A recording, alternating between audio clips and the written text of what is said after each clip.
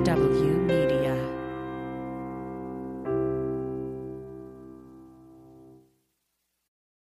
And sure, do your thing.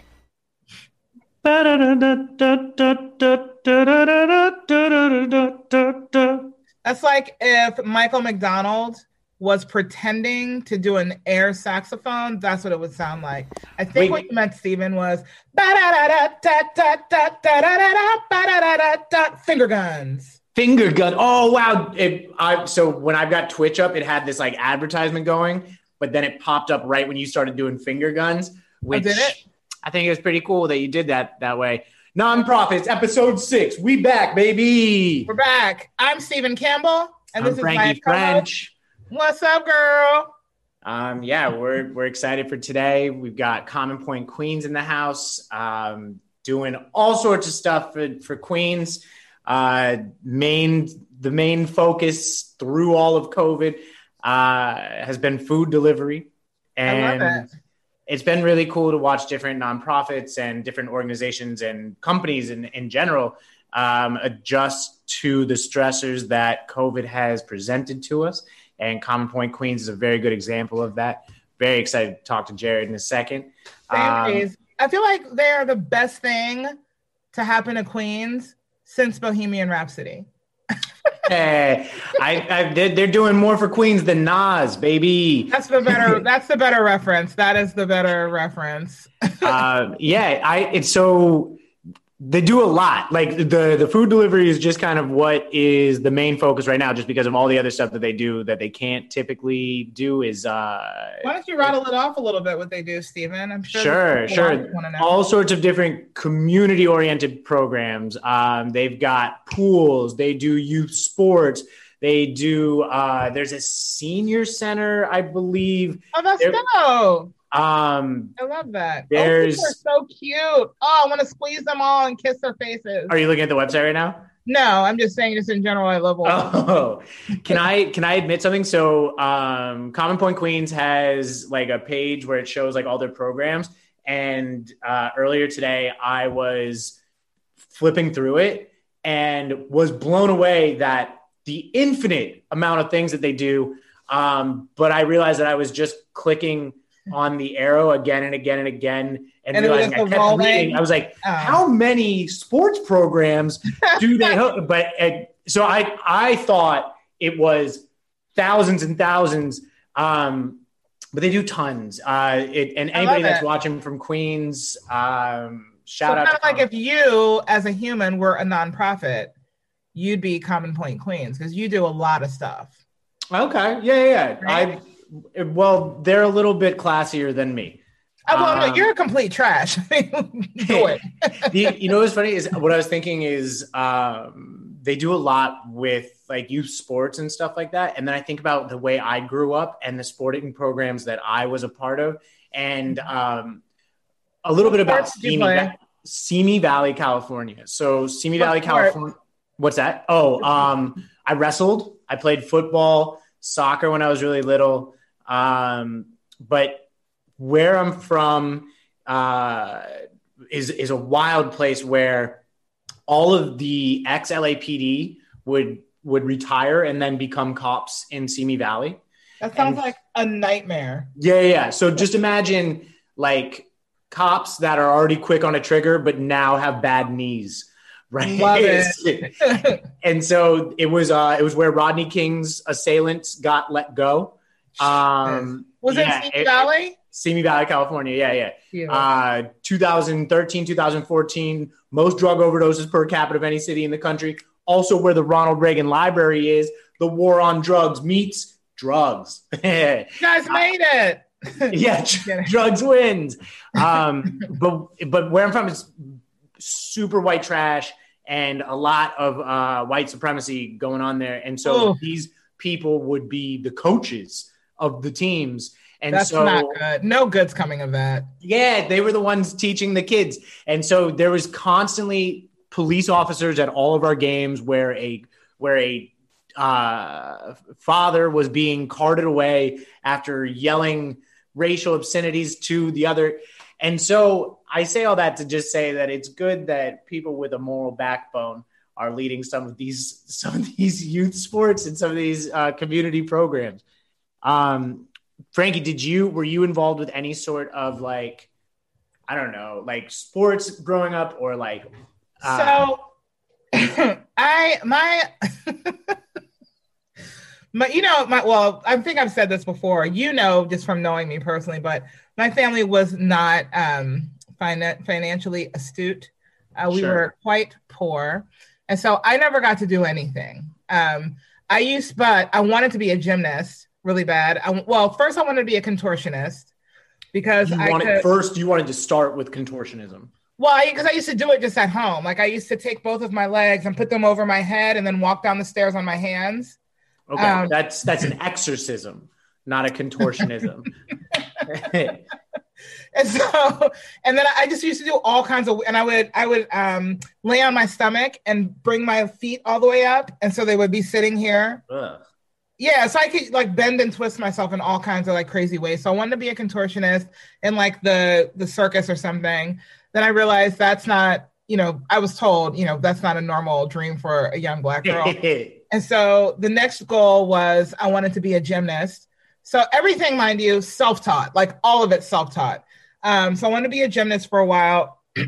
So I would do all kinds of flips and hibbity-hoos and flippity-flams in my backyard. Oh, yeah. I love a flippity-flam.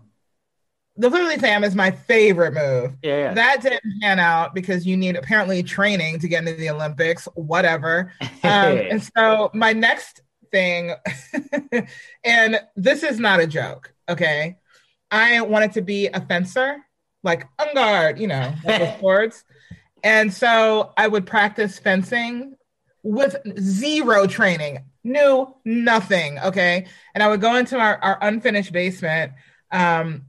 Don't you love, I'm like, my backyard, my basement. We were poor, but anyway, but we were though. We just lived in the suburbs. But I would go in our unfinished basement and I would play fencing with the wooden boards, the plywood that was in the basement.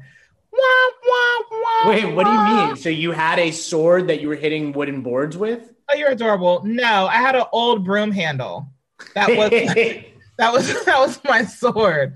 And then I had like plywood that was intended for whatever architect or construction folks were supposed to finish the basement. That never happened. So I would lean them against the wall and like draw people on them. And then I would fight those boards. What? This was my childhood, okay? And I'll never forget. Did I get injured fencing, Stephen? Are you wondering? Yes, I did get injured fencing. My opponent, tricky devil. Sure. I should have bobbed when I weaved.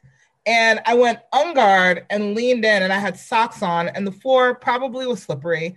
Either way, I slid like at some weirdly high speed into these boards, forehead first. And I just remember waking up on the floor of the basement, and like my family's around me, and they're laughing hysterically, and I'm in excruciating pain. Long story short, I go in the bathroom, and I have like, you ever seen like, it's basically like a fist size. Oh yeah. Goose knot just in my forehead. So that's my experience with sport. But when I was in high school, when I was a freshman in high school, I did join the weightlifting team. I was the only girl on the weightlifting team, and I was able to leg press 550 pounds, which is more than all of the boys. And my legs got like my legs were massive. I mean, I'm talking about them things was thick, okay, and just like muscly and defined. And I quit because all the boys made fun of me because I was so strong. Looking back, I'm like, oh, there were a bunch of jealous bitches, and I should have kept going with it, but whatever.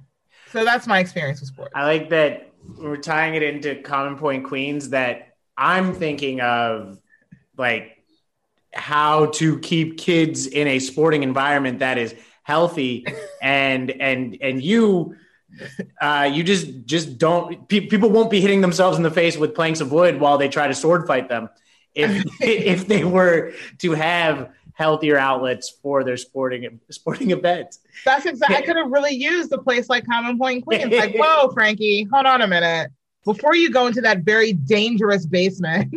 Yeah, right. With a wooden broomstick that you can impale yourself on, because the end pointed at me was jagged and broken. You know, if I fell on it, Wait, what was the other side? Were was both the of them? rounded side. I said it was a broken broom handle. Yeah, but why wouldn't the jagged side go towards the enemy? I'm sorry. I feel like I didn't explain how dumb I was when I was a kid. I felt like I covered that part. I was not a bright kid. Do you ever think about like how much more you got hurt as a child? Like my knees were constantly scraped up, and now if my knees are all bruised up, then it's a completely different situation. I was constantly knocked on the head. I had my knees were just bloody, just always bloody. And I feel like I'm just not out here playing enough. I agree. And you know what? I realized just kind of in this moment, like I used to be bloodied and like all the time. I was fucking something up all the time, like knocking myself in the head. I cut my thumb I found a razor blade. Okay, remember how I said I was dumb as a kid? Sure. I found a razor blade for like probably my mom's boyfriend's razor kit or something, whatever. And so I'm like, ooh, I wonder how much pressure I need to apply to cut myself. And I took the razor blade and it basically went almost all the way through my thumb. But my family was so abusive. I got like cloth and toilet paper and wrapped it around I should have 100% gone to an ER, definitely needed a stitch or two, but I wrapped cloth around my thumb and just held it tight for hours. Because every time I'd let it go, of course, yeah, you start gushing blood again. And I still have a scar on my thumb from it. Because no, I never went to the doctor's, but I would have gotten in trouble. There was one time where my mom decided that she would take a nap, and I was like, bitch, that's a bad idea. And I decided to chew. She got me a bunch of bubble gum, and I chewed all of it, and then molded a pair of sunglasses with the bubble gum, and then put it over my eyes as a pair of sunglasses. And so then I had bubble gum in like deep in my eyelashes and my eyebrows. And like, I tried to pull it off, and like, you know, if you're going to make bubble gum sunglasses, you got to make sure that you tear them off slow. But I got nervous and I tore it off quick. And so then I had bubble gum all in my eyebrows and my eyelashes. And I knew my mom would be pissed. So I was like, how do I fix this? Scissors. And then so I took scissors and I tried to cut off all the bubble gum out of my eyelash. So I had no eyelashes and just bubble gum chunks all in my eyebrows. And then tried to play it off because I was a smooth motherfucker. I was just like, she won't notice. And then the first thing she said was, hey, where'd your eyelashes go? And I had to explain. I had to come clean. And then my mom wouldn't let me have bubble gum by myself. If you're wondering, yes, you are a dumber kid than I was. Yeah. If that's on the table, if we were gonna like chitty chat about that, you are a dum. So you're telling me you've never looked at bubble gum and thought, can I make eyeglasses out of those? No, but I did look at bubble gum and say, how long can I chew the same piece of gum? Answer, 15 days. It gets... You know what? Yeah, I stuck it to my bedpost every night before I went to sleep. So what? How did it not liquefy? What kind of gum are you fucking with? I don't even remember. Oh, probably, it might have been a Hubba Bubba situation. It could have been a Big League Chew. That was my jam. I like that Big League Chew. So when I was playing Little League Baseball, I thought that the big chunk of tobacco was Little League Chew. Of course. Big League Chew. And so like I would just take gobs full and I would just shove it deep into my cheek. Of course. And I would play baseball. I literally never got a hit. And when I say I never got it. Steven has diabetes of the gums. Yeah, right. I'm just developing new diseases. I literally never got one hit, but I always had a fistful of Big League Chew in my mouth. I was more of a role player. Love it. I was thinking about like when you were saying you always used to get scraped up. My daughter, And this is the thing. She's had injuries, but her injuries are so different than mine. It's not because she was trying to walk down the stairs on her hands. It isn't because she was a weirdo idiot fencing against a 2x4 in her basement. She she was kind of a tomboy when she was little. Now she's gay. That's the secret. But she was a tomboy when she was little. So all of her little buddies were dudes. And I get a call from her school. We think your daughter broke her arm. You need to come pick her up. Oh, do I? You think? And so I get there and she's just like sitting there like a fucking champ, holding her arm that's like bent completely the wrong way, but whatever.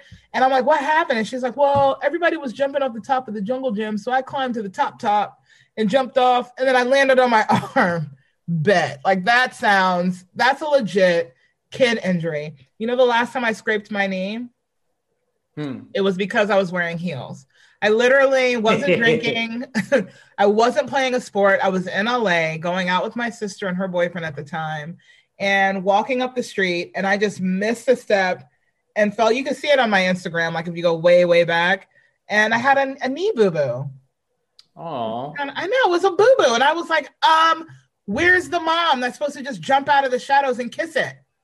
My last broken arm. So I played rugby for 6 years, and of course you did. And I worked for this company, a Tokyo-based tech company, and so rugby has this culture of never being hurt, even though you're very hurt, right? And so I broke my arm. The game was on a Saturday, and I played the whole game with the broken arm.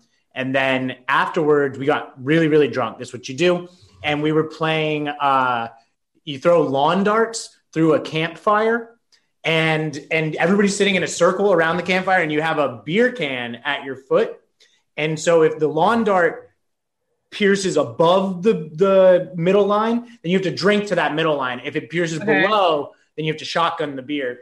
And so I was playing where I was throwing it like this, like I would have to just guide with my left hand to do it. And so like people were broken arm the whole time. Broken arm the whole time. People are getting lawn darts like lodged in their shins and stuff like that. And so I say all that to say these were all white people also.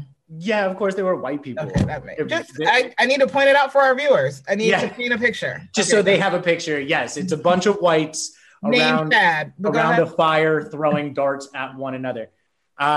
If you leave us by ourselves for long enough, we'll kill ourselves off real quick. And so then the next morning, early in the morning, I had to leave to go to this trade show where it was just me and all the Japanese. And so my lip is busted all the way open like this. My arm, I can't wear a long sleeve because my arm has swelled up so much that it's oh my God, Steven. And so it's like yellow and purple and all this stuff.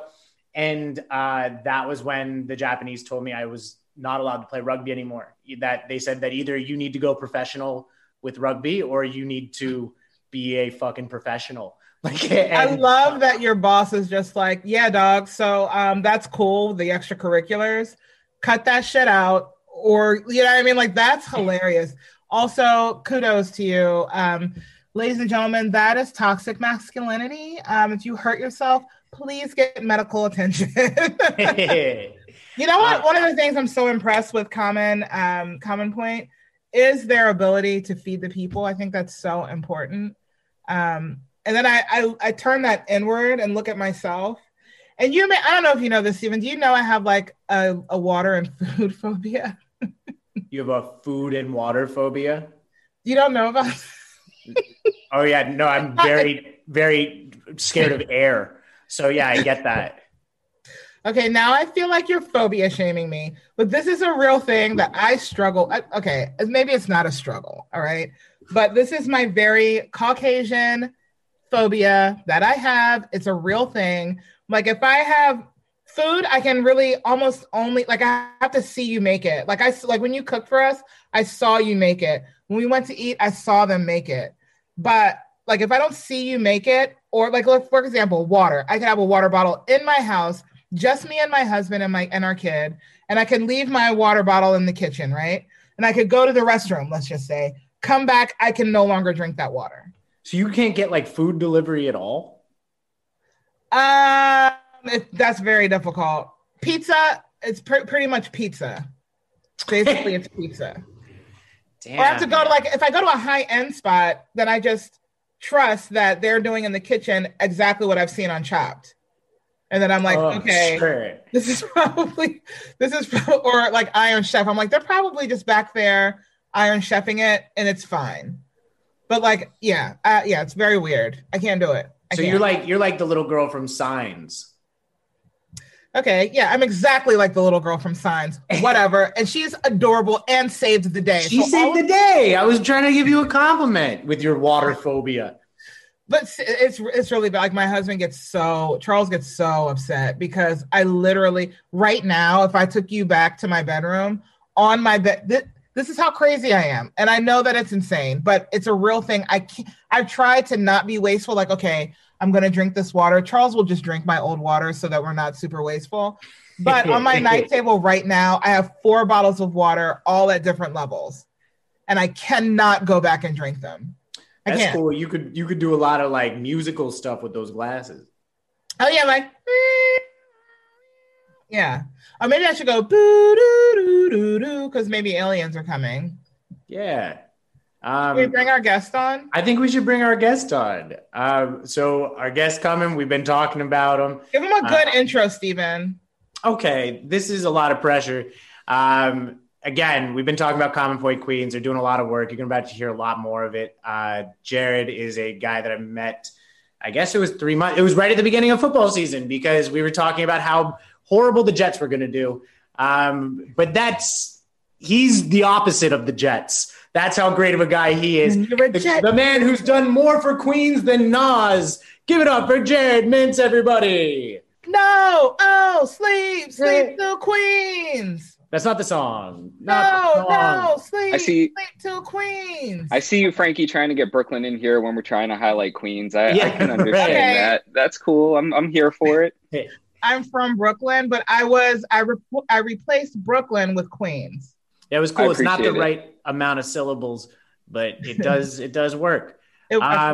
So Jared, right off the top, give us a quick little what does Common Queens do, the elevator pitch, and then what is Common Point Queens been doing, the 2020 version, and all of the you're adapting to the chaos that 2020 has presented to us. Sure. First, I just want to thank you both for allowing us, this platform, for highlighting the work that we do, for allowing me to talk a little bit about the work that we do. Stephen, to the point you made before about youth sports and seeing 1,000 pages on our website, that's actually true. We do have about 1,000 youth sports programs. None of them quite, no, I'm just kidding a little bit. None of them quite like the programs you both grew up playing, but we have a lot of programs. So when you ask me to do an elevator pitch, I like to pretend we're looking at, a 200-floor elevator, because it's a lot of stuff that we do. But to boil it down, we're a Jewish community center in Queens. We're actually 2 Jewish community centers that merged together in 2018. The Central Queens Y from Forest Hills and the Samuel Field Y from Little Neck. Both organizations have decades of experience doing early childhood programming, after school, summer camp, senior centers, to, the programs you mentioned before. And then over the last 10 years or so, we've really expanded our work to be in high schools in Queens. We're in public schools in Queens also. We have after school programs at about 26 different schools. We're a big summer youth employment program provider where we provide internships, job training, employment opportunities to young people ages 16 to 24 in all of New York City, not just Queens. Workforce programs. We just opened up a brand new workforce hub in Elmhurst with the help of UJA Federation of New York, where we're doing job training, job placement, skill development, where people can get jobs in home health aid, IT, culinary fields, trying to provide meaningful employment opportunities for folks. We have a mental health clinic. We really do everything you could think of, something for everybody, all ages and abilities. We have a big program for people with developmental disabilities, mainly youth, adults also. Really, we look at the needs that our community has and we adapt to provide something for everybody. I love that. That's a real holistic approach. You try to provide something for every aspect of the humans that may need help. I love that. Pretty much. Absolutely. If you need help, just go to Common Point Queens. And so What does that look like from like an organizational structure? Is that are just tons and tons of different departments, or is it a lot of people wearing a lot of hats? Sure, that's a great question. It's definitely a little bit of both. For my role, I'm the director of communications, so I'm really doing marketing and public relations and everything digital to try to raise the platform, raise awareness to all of the programs that we just mentioned. But we have a very large program department that's broken into divisions. We have youth education services, which really encompasses infants and toddlers, nursery school, after school, and then into programs for children with special needs. Then we go into our high school and college success, which again is the programs we have in the high schools and the youth employment programs I was just mentioning. We have a workforce department that covers the hub that I was talking about just now with the programs coming out of Elmhurst. Older adults program department. It's a lot. And then we have the programs you were mentioning before, a health and wellness department, which really covers these wonderful youth sports programs. Our indoor pool, we're one of the few community centers in Queens that has an indoor pool. And we also have these private pool clubs that you were mentioning before in Bayside and Little Neck. And we also have a lot of summer camp programs, a lot of really wonderful summer camp programs, which was how I was introduced to the organization. Okay. You truly are. Sorry. I was going to say, you truly are the opposite of the Jets.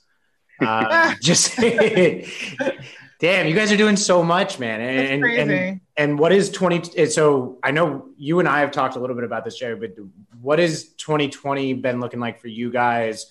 Where has the main focus been? And how are things going? We haven't really spoken in a couple months. Sure. Look, it's tough out here. We're seeing our numbers grow in a lot of our crisis programs. So I mentioned the workforce department that we have. Stephen, the big reason you brought me on here and that we've connected is the work we've done with food and food distribution and food delivery. Excuse me. In March, we had a single food pantry in Forest Hills that, was servicing a lot of clients. We had a couple hundred clients in our database.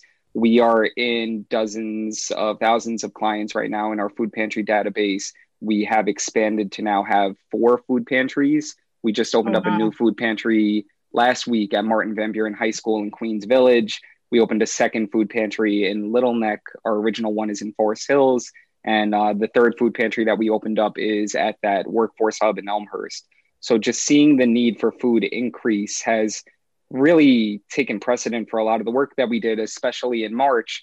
I talked about a lot of the programs we had, and it's really my job to sell a lot of the programs we have by means of nursery school, summer camp.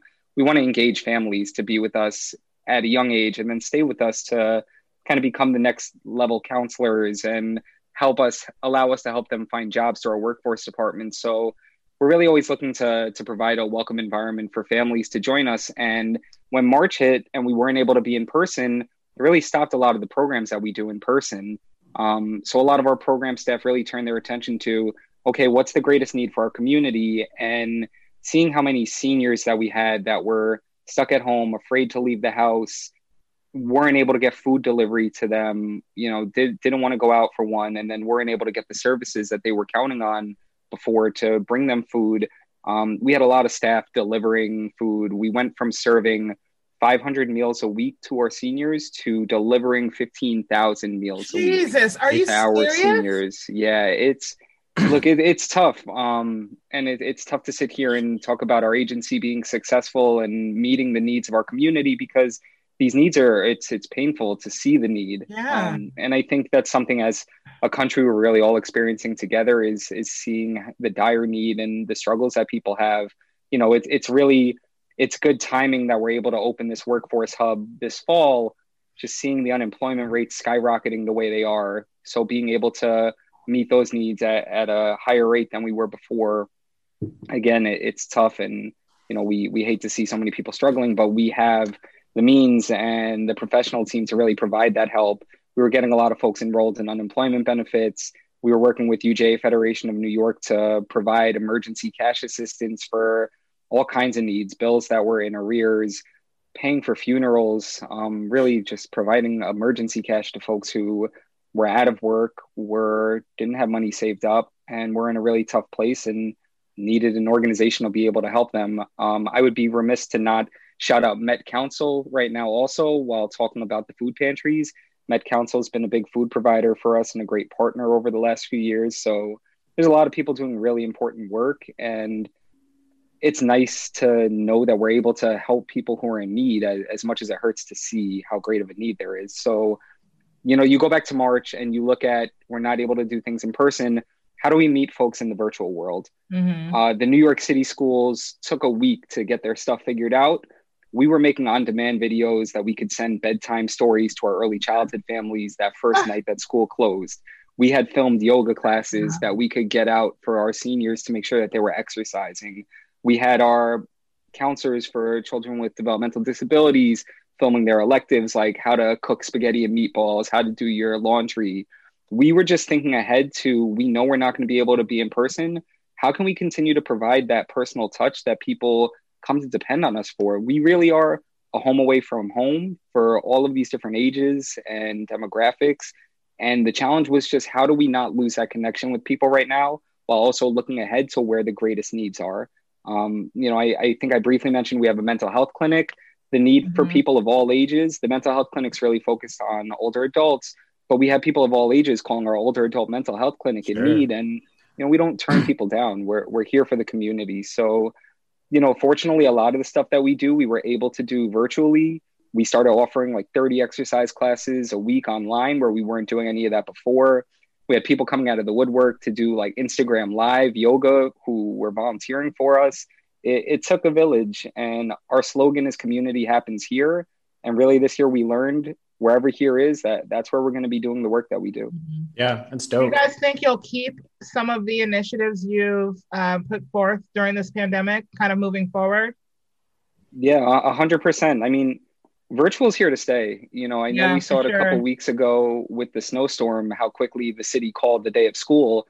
We're in a place where we can do that. Our teachers all have computers. It's not fair to assume that our families all have computers because they don't. That was another big thing that we were doing in March and April, was finding out our high school students who didn't have internet connection or didn't have a tablet and getting donated goods that we could get to them so that we could connect with them. So again, we're always going to be looking at how we can meet people in the middle, but to this day, we're still doing the virtual exercise classes. We still have nursery classes that are solely online. We have to be ready and adaptable, and we have to be able to pivot whenever we need to. So yeah, a lot of the services in terms of virtual are here to stay. And in terms of food delivery, absolutely. That's not going anywhere. Can I ask? I don't want to say how long. So one of the things that outside of the tragedy that you guys needed to act the way that you did, one of the things that is very fascinating to me is organizational structures and stuff like that.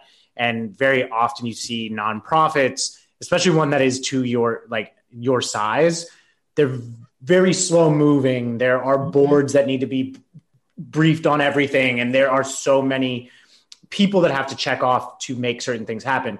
To do something, even though it's seemingly a simple thing to make a bedtime story type thing, but to be able to make decisions that rapidly, what does that flow of information look like? You know what I mean? Like, can I piggyback on your question? Because that was what I wanted to know that. And in addition, have you mapped this out in a way for it to be scalable to other organizations? That's a really great question. So I'll speak to, the work that I see our executive team putting in, and that they're always on calls. I mentioned UJA Federation New York, shout out to them.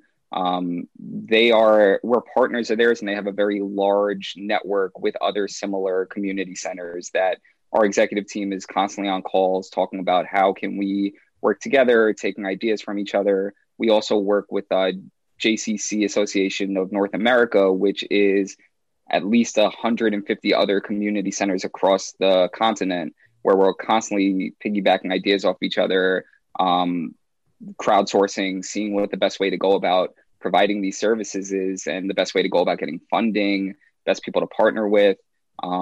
Hebrew Free Loan Society, shout out to them also. They've been a great partner of ours, helping provide loans for small businesses. So yeah, I mean, Stephen, to answer your question, it was meetings daily, hourly meetings daily. That Sunday that Mayor de Blasio said schools are going to be closed through April, we were on the phone all day, and we had been meeting the week prior just to make sure everybody was ready.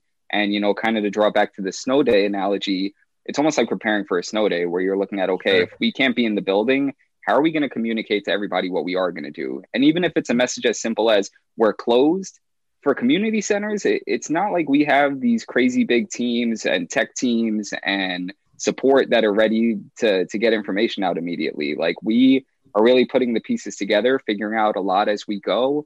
But we anticipated that at some point the pandemic was going to force us to be at home. So, we really had been meeting and discussing for weeks what ducks we needed to get in a row, how we could best be situated to continue to provide services for clients. And really, a lot of it was figuring it out on the fly. Like, we did not anticipate the need for food that wound up happening. We didn't anticipate we were going to be doing meal delivery. It probably took us about a week or so after our older adult staff were on the phone with their clients, realizing, oh, wow, there's a great need. Like, not only are these folks isolated at home, they're afraid to go out and get food. Yeah. Things escalated quickly. I think as much as we all knew something was coming, we didn't realize what was coming, and we didn't realize how long it was going to be the way it was. Mm-hmm. So to that point, I think it's just really being adaptable and looking at what we're doing and trying to figure out what we're doing wrong. Like, over the summer, we wanted to start engaging with families again. We opened up 5 summer camps that we had to limit capacity so everybody could be socially distanced. This was before anybody was back in school. We didn't quite have regulations on every child needs to wear a mask the way they do in school. And we didn't have positive COVID cases. Like, we kept everybody safe. We kept our staff safe. We kept our families safe. And while everybody is craving that slice of normalcy, that return to normalcy, for us, it's just, how do we do this in the safest way possible, where we can engage our people, where we can give them that community feel. And a lot of it's really, we can plan as much as we want. There's constantly wrenches being thrown at us. Sure. So It's just having to be nimble, being able to pivot, and then having that network of people that we can really bounce ideas off of, see what's working, and be in it together. So it's been a lot of really great community partners helping us get through this. Yeah. It's been one of the cool things about doing this this podcast is and working with Comedy Hub as well is just working with people and talking with people that were adapting and rolling with the punches. There's a very big nonprofit that I won't put on blast, but they are a fundraising powerhouse and a lot of runs, walks, and stuff like that, a lot of in-person stuff. But they're a foundation that's been around an organization that's been around for so long that when this happened, like, they're having mass layoffs right now because they just weren't able to, they weren't able to do their galas. They weren't able to do their runs and stuff like that. And so a lot of groups, unfortunately, are not as quick to adapt. But I think a lot of people I fell in that category 100%. I was, I was in my, entitled American mind thinking, well, it's not like we're going to be in a pandemic in the sense of being locked in our homes for any extended period of time. I'll go home. I'll quarantine with my husband because I was living in LA when we got put on lockdown. I was like, I'll go home. I hang out with my hubs and the daughter for 2 weeks, chill, reconnect with the fam, back out to LA. Live my superstar lifestyle. We lost everything. But seriously, we're in an apartment now, which I actually love our new apartment. But, life is what my life looked like then, comparatively speaking to now. I did not have, I'm so impressed with your organization, Jared. So crazy impressed.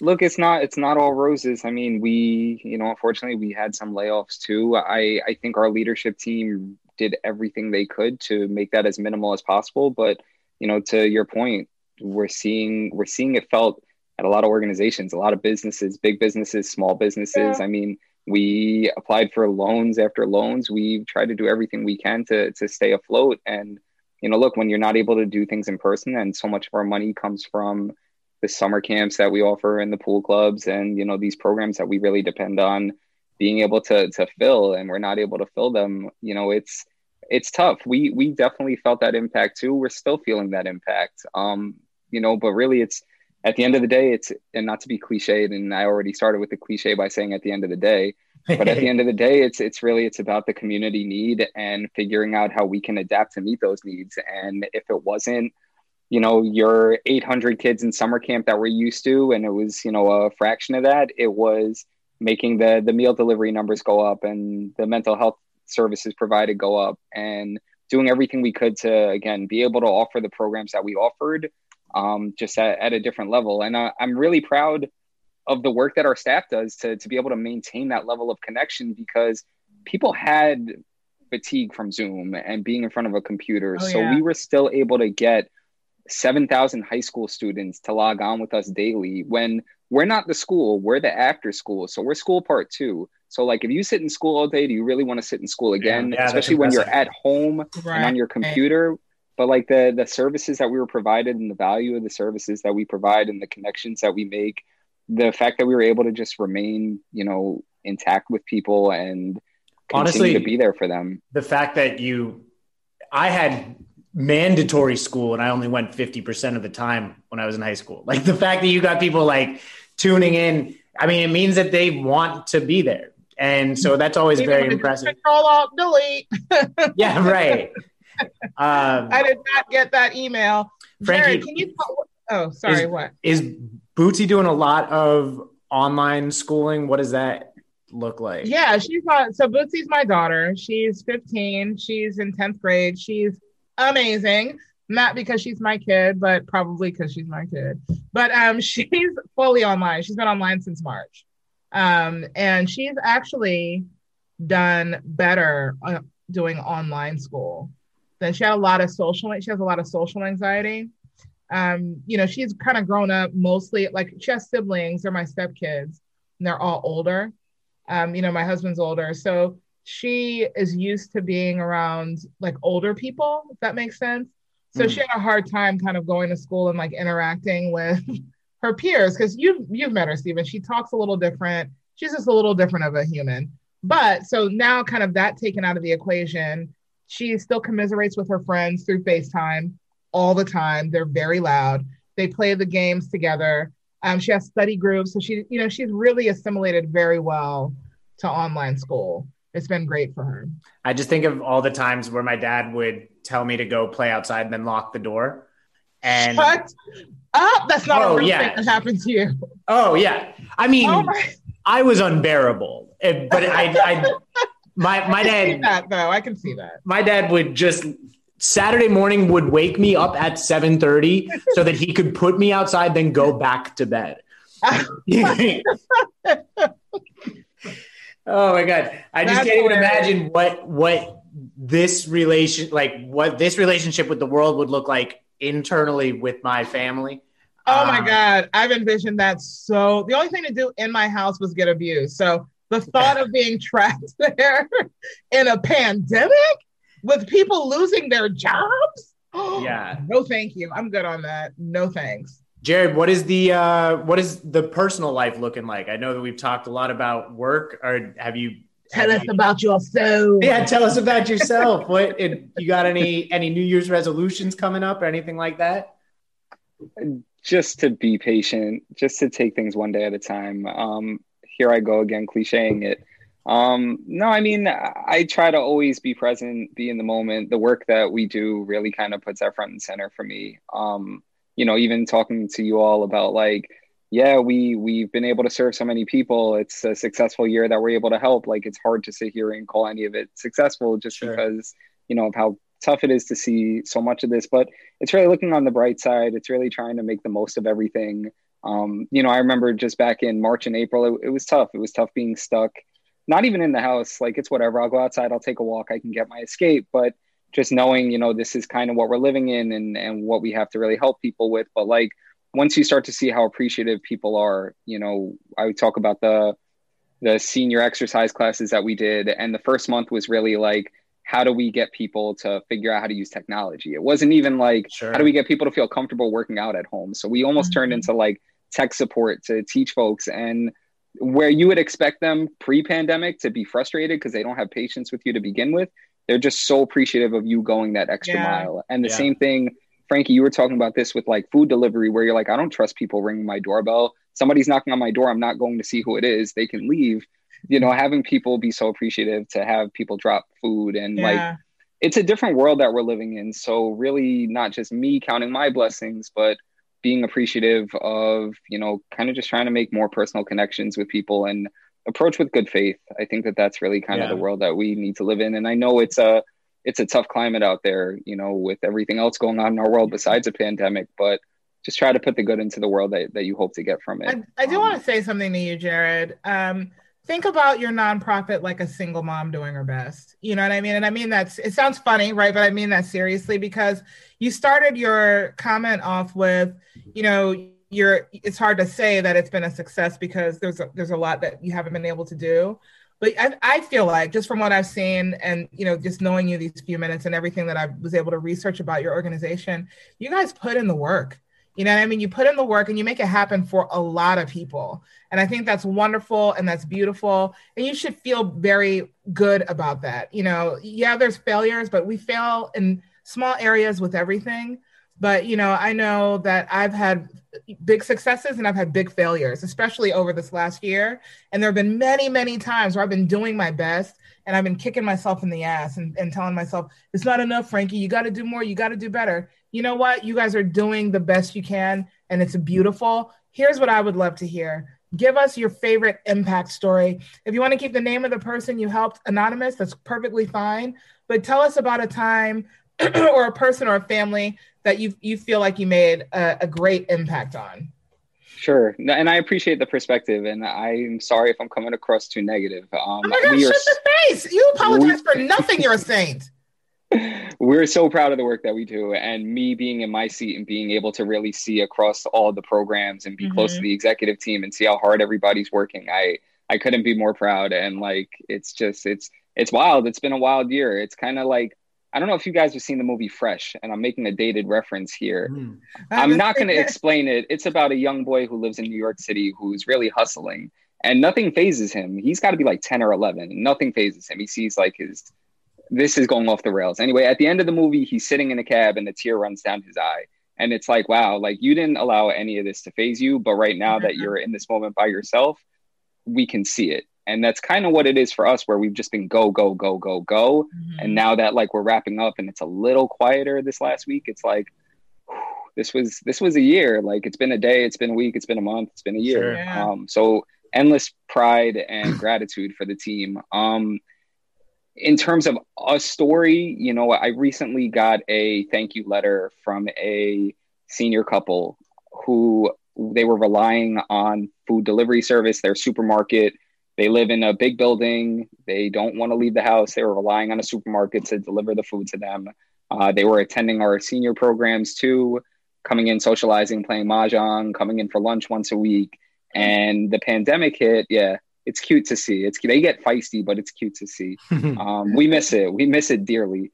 The pandemic hit and they couldn't get their groceries delivered anymore. The supermarket stopped offering the service. They called around to every other service they couldn't get on with, not to shout out big companies, but large companies that do meal service or food service. They couldn't get on with anybody. They weren't using our food pantry. They didn't realize we had a food pantry.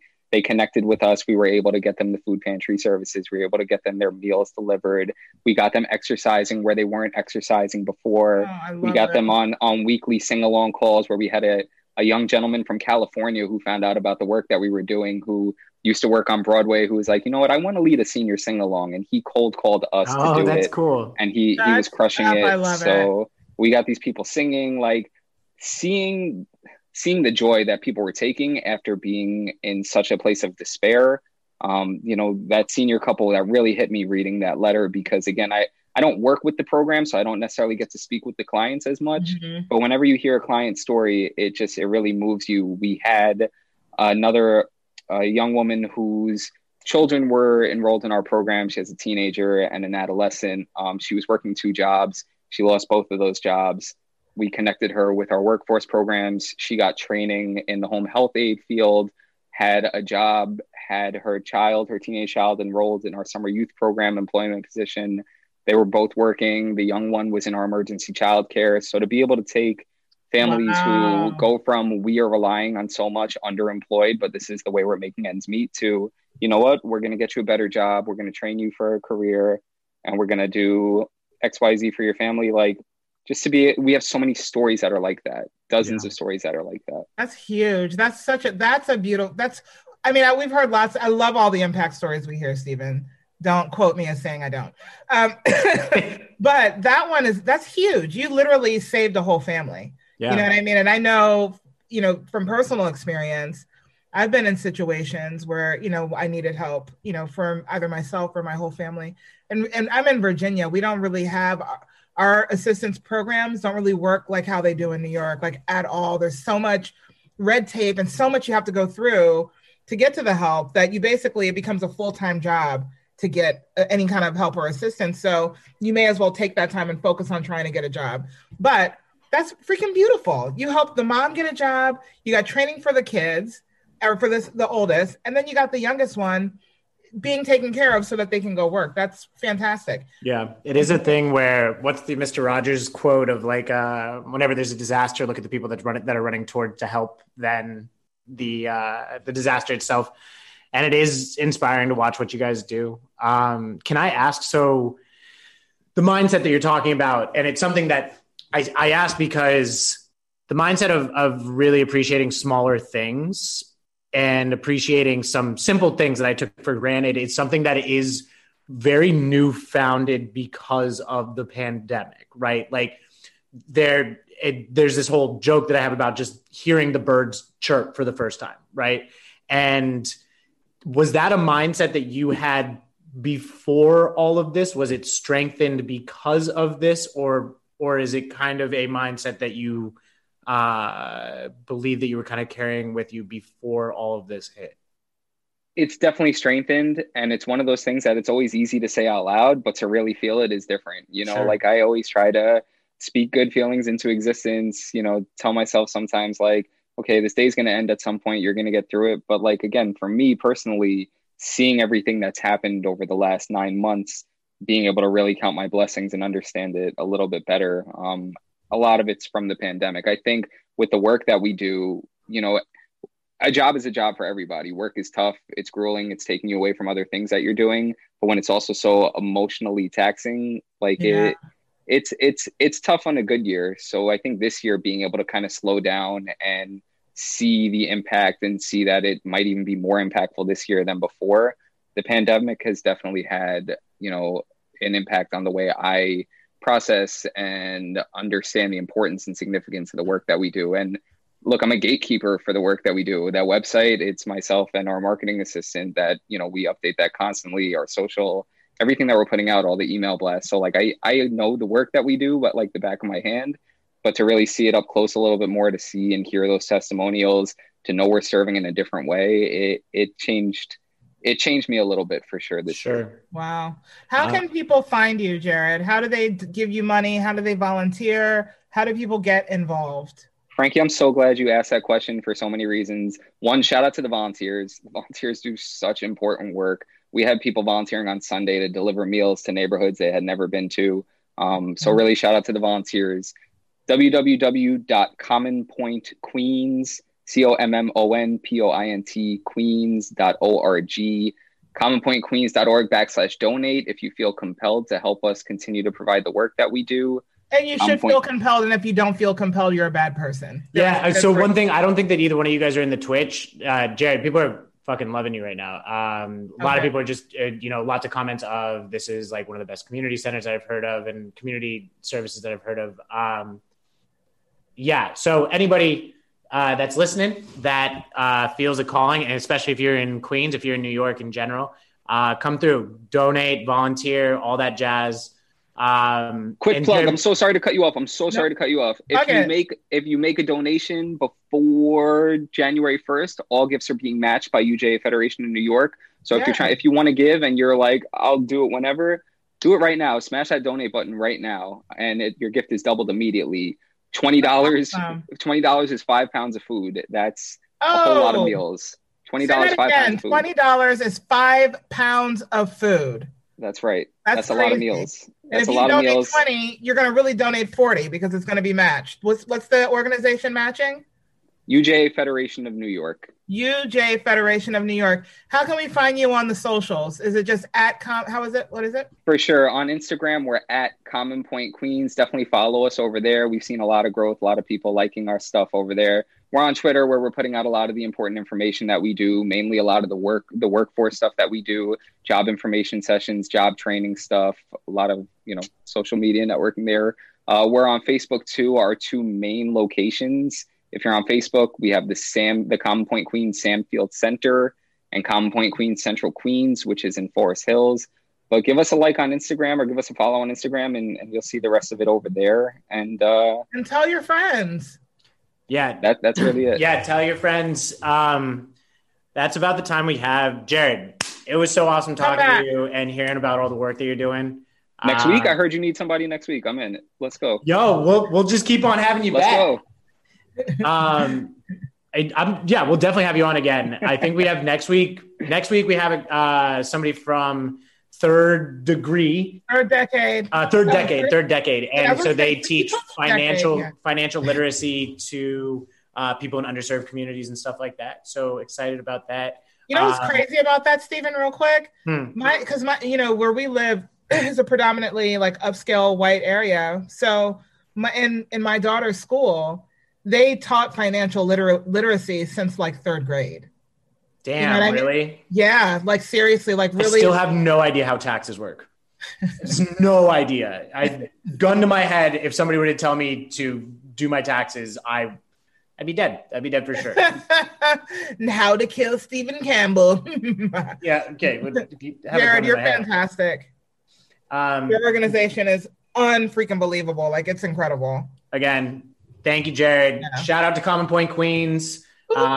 This is the Nonprofits Podcast, episode 3. My name is Stephen Campbell. I have been Frankie French. Shout out to Comedy Hub one more time. Common Point Queens. Thank you guys. I appreciate you. Every Tuesday, 6:30 p.m. Eastern. Come through. This is the most followers or the most that we had at a sustained amount. So just keep on coming. Learn about people that are doing incredible work throughout all this chaos. And yeah, love you guys. And also find out how much trash Stephen and I are.